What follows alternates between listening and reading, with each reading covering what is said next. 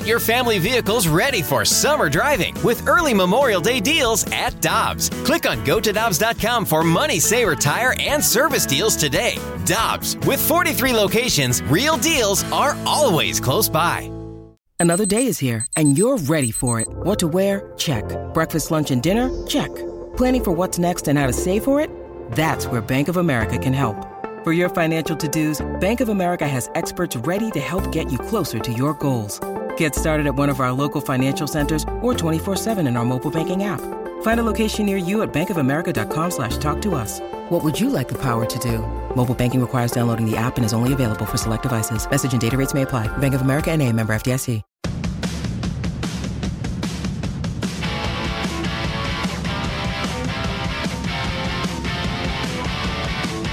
It's Carricker and Smallman on 101 ESPN. Michelle Smallman and Chris Kerber, who's sitting in for Randy Carricker. And let's head to the Brown and Crouppen Celebrity Line. It's our weekly visit with the great Mike Claiborne. Claibs, what's going on? How you doing? All is good. All is good. I have no complaints. Woke up this morning. That's a good start. Tommy McVie, an old coach. I remember Tommy. Yeah, New Jersey. Yeah, he's in the New Jersey organization for a long time. That's right. He got a job when I was working in the minors. He got a job coaching the Providence Bruins, and we were his first opponent. It was the first time back in coaching for him for a while. And I asked him, I said, "Are you glad to be back in coaching?" He goes, "Any day I'm not 6 feet under, I'm happy." I went, "Yeah, okay, that's a good attitude to have." He was a beauty, man. I remember him. I first got in the business, and he was one of those. You know what? He was a New Jersey or East Coast version of Bobby Plager. He always had something interesting to say. That's right. He was a beauty, man. Well, Claibs, not only are we are breathing in a time where we've watched the Cardinals win 16 games in a row. And you've seen some amazing things in your time covering sports. Try to describe how unexpected or fun this Cardinals winning streak has been.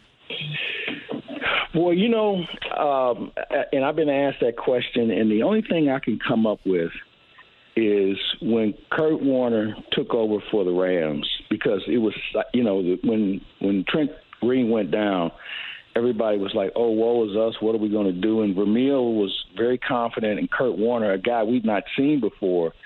And then all of a sudden, here's this thing called the greatest show on turf that we watched. And every game they would do something, and you look at the guy next to you or the woman next to you and say, "What the hell just happened?" And you would just kind of shake your head because you'd never seen it before, and it was so regular. In this situation, it's similar because every day somebody does something different. And Curbs, you would know what this is like when the Blues got on that run. Right. And every night it was somebody different that was going to do something special. And it seemed like the better they got, the harder they worked, the better they got. They didn't take a day off. They didn't miss out on a workout or drills or anything like that. And it was very workmanlike, is what we see on a regular basis. So I think I would look at the Rams and the Blues, and when they had their run, those are similar things that I hadn't seen before and haven't seen since. Claibs, how has Arenado and Goldschmidt and that part of the order clicking at the same time helped the rest of the order with their offense? Well, first of all, Kurt, great to see you last night. It was awesome seeing you, buddy. Game, yeah. And we got to talk some hockey before we get out of here because I have some questions for you. But, when they made the change in the lineup and dropped Arenado fourth, things started to kind of click because, they trusted O'Neill in that situation, and, he started to really flourish. And I think that those two guys who had been on teams – Goldschmidt had been on a 14-in-a-row win team. Arenado had never really experienced this sort of consistency. And they just kind of feed off each other because they're both very instinctful players. You don't have to do a lot of coaching with them. They already kind of know what they need to do.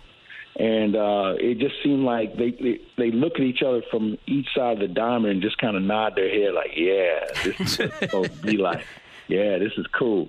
And they're having their own game. And they're different guys in a way because, Arenado's a very friendly, outgoing guy, but he's private in his own sense. Goldschmidt doesn't have a lot to say, but when he does say it, he's very courteous. I see him working kids all the time and just being very kind and thoughtful to kids. He never says no to the media. He may not have a lot to say, but he's always a guy that you can appreciate his probessionalism. Claibs, I'm very curious about this, and you're so plugged in. You're at the ballpark all the time. You know what's going on in the clubhouse. The offense in general, as Curbs mentioned, is clicking. When I watch this team right now and I'm watching them put up 8 runs and 12 runs, I cannot believe that this is the same offense that we watched in June and parts of July and even parts of August. What has been the difference? Is it that the high-level curriculum has finally clicked in? Did they adjust something or maybe pull back on analytics? What's been the difference in the offense? Yeah, it's a good question, Michelle. And I think pulling back on the analytics is one. The second thing is they make bad pitching pay. They make them pay. I mean, they just lit up the Cubs, when we faced them, and they've beaten some other teams who maybe didn't have their best guys on the mound, and they make them pay. But I really think that what they've also done is just said, hey, let's just go play. The analytics, we already know this. We got it, okay? Let's just go out and play and show people and show yourself this is the reason why you're here is because you can actually play. The analytics in sports is something that is helpful, but I think it makes some people's head explode because maybe there's an overload. At some point, managers and coaches have to say, okay, let's scale it back a little bit. He has the template. Let's see what he can do with it. And I think that's what you're seeing with the Cardinals. Hey, I'm getting beat up a little bit on social media for a comment that I made earlier today. And no, I've never heard. It's a shocker, isn't it? But because some people only hear what they want to hear. They thought that I was comparing Tyler O'Neill to they thought I was comparing Tyler O'Neill to Tony Gwynn when it comes to strikeouts, and that's not the point I was trying to make. The point that I was making, and yes, I did bring up an extreme, in a guy like Tony Gwynn who in 20 years struck out 417 times, right? But my point is, if Tyler O'Neill is hitting, in a season like this, if he's hitting 281 while swinging and missing 164 times, as he continues to learn how to protect that plate a little bit more, and in certain situations where that ball isn't going to go out of the park, and make contact more with the strength that he can hit and with the exit velocity that he's got off that bat, he's going to get on base even that much more, or that batting average and other analytics and numbers, they're going to jump. But he has the ability and the time to grow and learn and still develop his craft.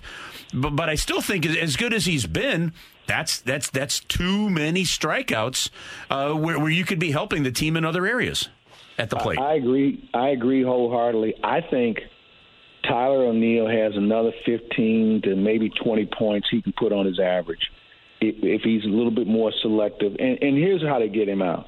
He'll be aggressive early. He'll swing at pitches, and then all of a sudden he gets in a rhythm where I'm swinging no matter what. And they get him out on sliders away and forcing fastballs up. But with that said, he's a more selective hitter this year than he's ever been, and that's saying something when you mentioned 164 strikeouts. And when you think about the times he was on the injured list, he'd certainly be near 200 strikeouts, right? If he was healthy the whole season. But with that said, he's more selective. And I've talked to him about it a few times, about his approach, and he's just trying to keep it simple, be a little bit more disciplined, and I think he's going to be okay. But I'm looking forward to watching him grow because he knows what's going on. He's just got to make sure he doesn't pull the trigger too soon. And I think that he's going to be a better hitter. And as I said, I think he can get maybe 20 more points on his average. Claibs, one more thing for you before we ask you what's going on Claibs Online. Any team that wins 16 in a row is a dangerous team. But when you look at this Cardinals team, what makes you believe that they're built to continue this streak into the postseason or continue to be a winning team into the postseason? They don't beat themselves. They're the most fundamentally sound team I've seen in a long time. I'd have to go back to the teams of the 80s with Ozzie and that bunch. where fundamentally they just don't beat themselves defensively. They run the bases as well as anybody I've seen, and they don't give you the extra out. And that's how teams, win. They take advantage of the out you give them or the walk you give them. Cardinals don't do that. I mean, and defensively, they're as good as anybody. And when you look on the infield, when Sosa's in the lineup, their infield is almost 82-ish like. When you think about Oberkfell and Ozzie and her and Keith Hernandez, those guys are really, really good. And as Ricky Horton said, Tommy Edman, he took a class at Stanford in baseball. I mean, baseball 101, because he is one of the smartest players I've seen on the diamond in a long time as far as knowing what to do, knowing the situation. That Stanford education is paying off as far as baseball is concerned, that's for sure. Before we go, we got to talk some hockey. Okay. I got to run a couple of things. Curtis, we're going to have a really good player not make this team. And, that's not always said. When I watch, guys, and I'm a James Neal guy. I like him. I mean, he's got experience. He's got size. He's not going to fight a lot, but you know what? He's going to push back. But there's going to be a good player that's not going to make this team, and I think that bodes well for the Blues.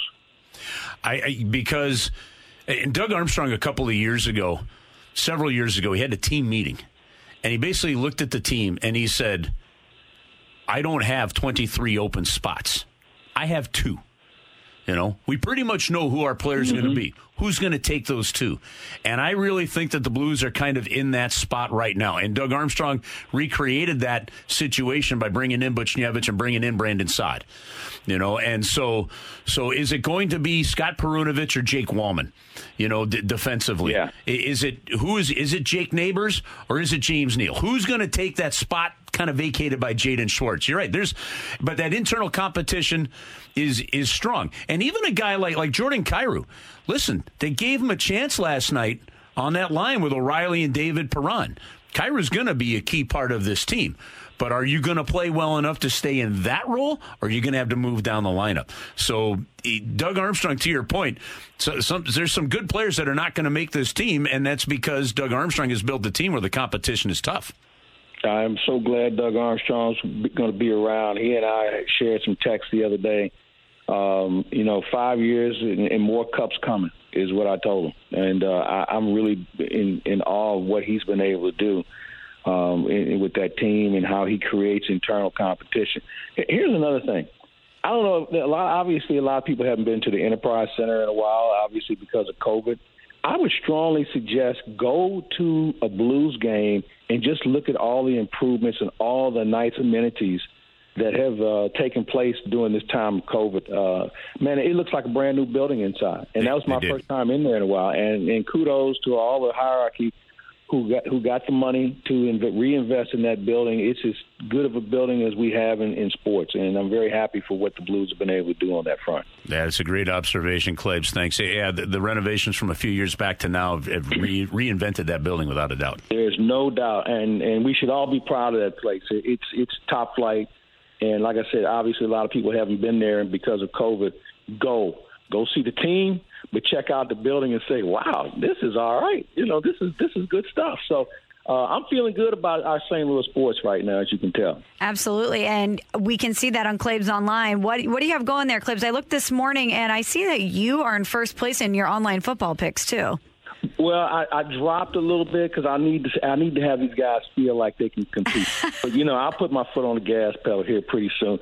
But we've got a lot of stuff. We're doing a lot of baseball stuff.